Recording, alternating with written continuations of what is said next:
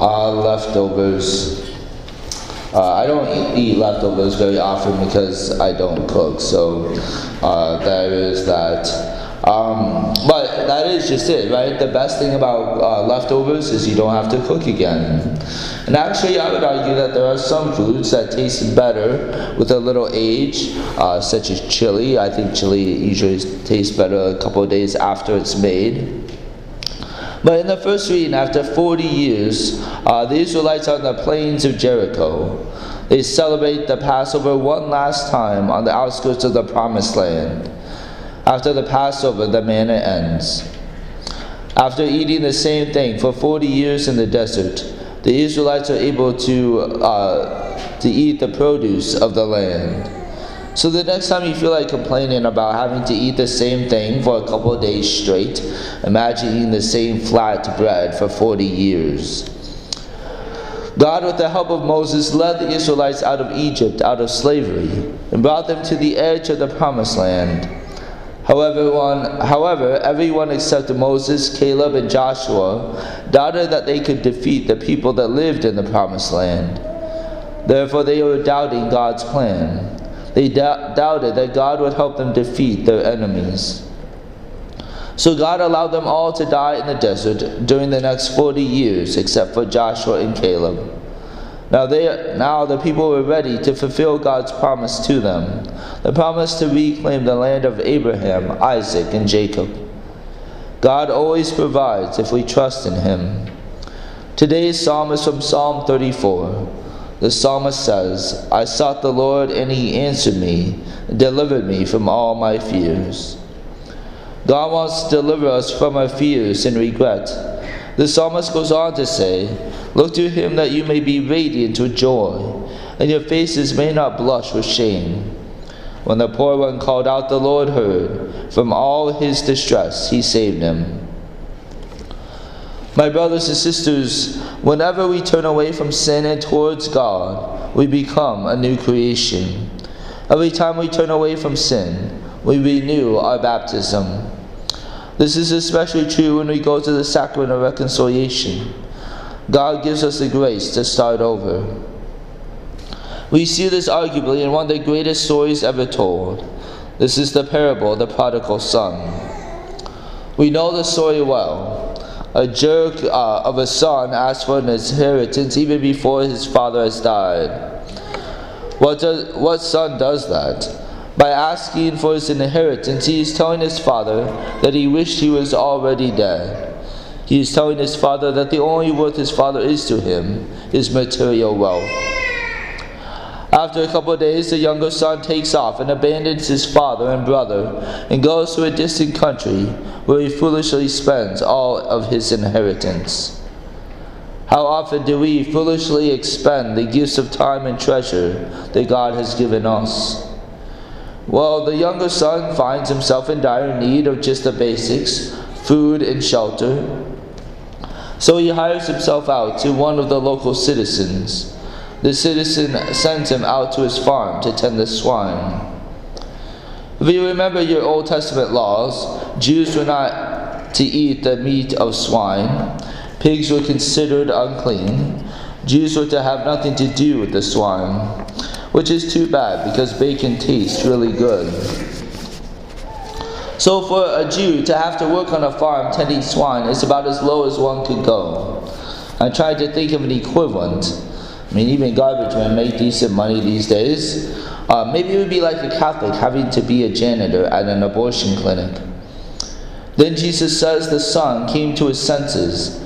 That's great that he came to his senses on his own. So many times in life we need help to come to our senses. We need to be that friend to others to help them see reality for what it is. It can be painful to watch loved ones go through hardships of their own making.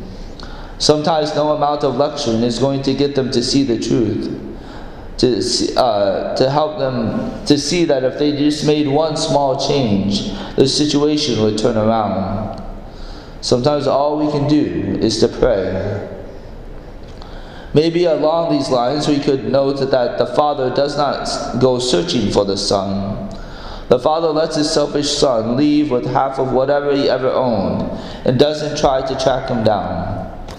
Sometimes I think parents of adult children can push their children even further away by nagging them, even about good things, about coming back to the church. Sometimes their adult children are in such a place that they can't hear the truth that we are trying to tell them. Their hearts are too hard. Sometimes all we can do is to pray for them. Pray that their hearts be softened and they see the truth of the situation. Again, the younger son has an epiphany. He comes to his senses. He realizes that back home, back where his father and brothers still live, there is no famine, that there is plenty to eat. Now he plans his speech to his father. This once arrogant, prideful prick of a son has been humbled and humiliated. His return speech is planned. He realizes that he is not worthy to be a son, but rather a hired worker. Jesus says that while the son was still a long way off, his father caught sight of him and ran to him. Is this not our Heavenly Father? If we turn away from sin and back towards God, He runs to meet us and embraces us. I love how the father ignores the son's speech about not deserving to be called a son. Instead, the father reinstates the son as his son. He has the finest robe put on him. The family ring is put on his finger, the family that he had rejected. And sandals are put on his feet, and a party is thrown. If we show the slightest bit of contrition, the slightest turn away from sin, God the Father is there running to meet us, embrace us, forgive us, and to restore us as His son or daughter. But what about the older son? I suppose this homily is getting a little long as it is, so I'll try and make this short. But the older son has never seen himself as a son. Rather, he sees himself as a slave. Listen again to his words. Look, all these years I have served you, and not once did I disobey your orders. Yet you never gave me even a young goat to feast on with my friends.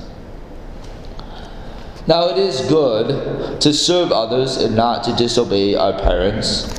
However, by his words, it is clear that the older son served his father not out of love, but out of duty.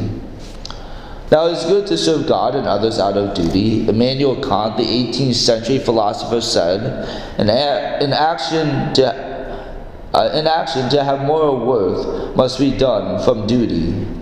This may all be true, but even better is to serve God and others out of love.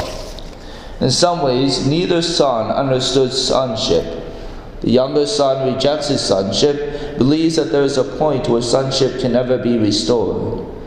The older son never saw himself as a son, but rather a slave. His relationship with his father was transactional, not a gift of self in love. I think there's a danger, especially for those of us been sitting in the pews Sunday after Sunday for years, to be like the older son.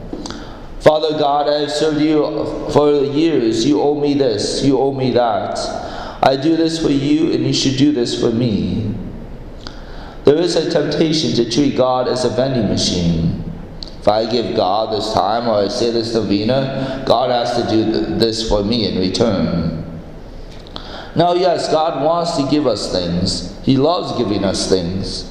But are we asking from a place of being a daughter or a son? Or are we asking out of a place of a purchaser of God's graces, or worse, as a slave? Do yourself a favor and read the diary of St. Faustina. Through her words, we see how desperate God is to forgive us and to give us His mercy. Again, God so desperately desires our souls that He is willing to forgive us at the slightest bit of remorse. God desperately wants to heal us and restore us. The first son shows us that no matter how far we have fallen into sin, God the Father will always take us back. God wants to forgive us and give us His mercy.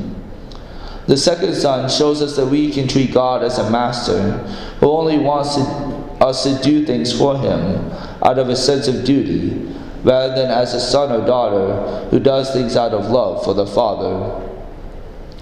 Hopefully a little kid gives their dad a hug when he comes home, not because he or she is supposed to, but because he or she loves their dad. God is love. We are God the Father's beloved sons and daughters. So at each moment of our lives, we must strive to turn away from sin and turn back towards love. If we fail, God will always take us back with open arms. God the Father's love for us is always greater and more powerful than our sins. Allow this to be true in you.